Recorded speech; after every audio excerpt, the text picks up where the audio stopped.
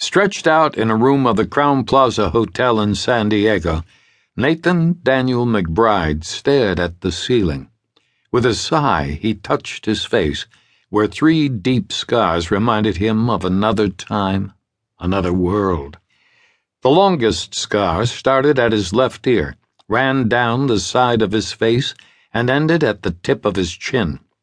The next followed a diagonal path from the top of his forehead across the bridge of his nose and etched his left cheek. Visibly the worst, the third drew a deep, arched line from temple to jaw. Nice touch, that one. At 6'5", 240 pounds, he kept himself in top physical condition. His 45th birthday was right around the corner. He rolled toward the woman beside him. In contrast, Mara had flawless skin. Her kind brown eyes and black hair perfectly complemented an athletic physique. In her mid-20s, she was nothing short of stunning. But perhaps what he appreciated the most about her was that she rarely broke their silent moments. "Have I ever really thanked you?" She slid a leg over his hips. "Thanked me? I should thank you. You're not like the others." The others. It felt like a slap in the face. Denial was so self-serving. Mara was a prostitute. He was a John. One of her Johns, he reminded himself. Sure, they'd seen each other twice a week for the last 8 months, but what kind of relationship was that? Empty. Going nowhere.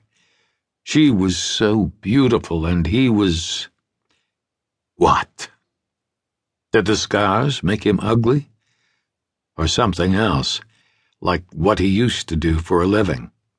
He wondered how different his life would be if he hadn't become a Marine. Would he have a wife and children? A home?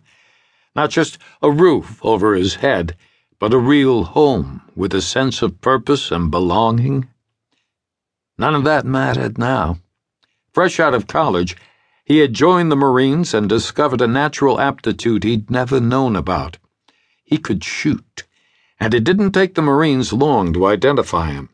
He spent 7 years with the Corps as an elite scout sniper before the CIA recruited him.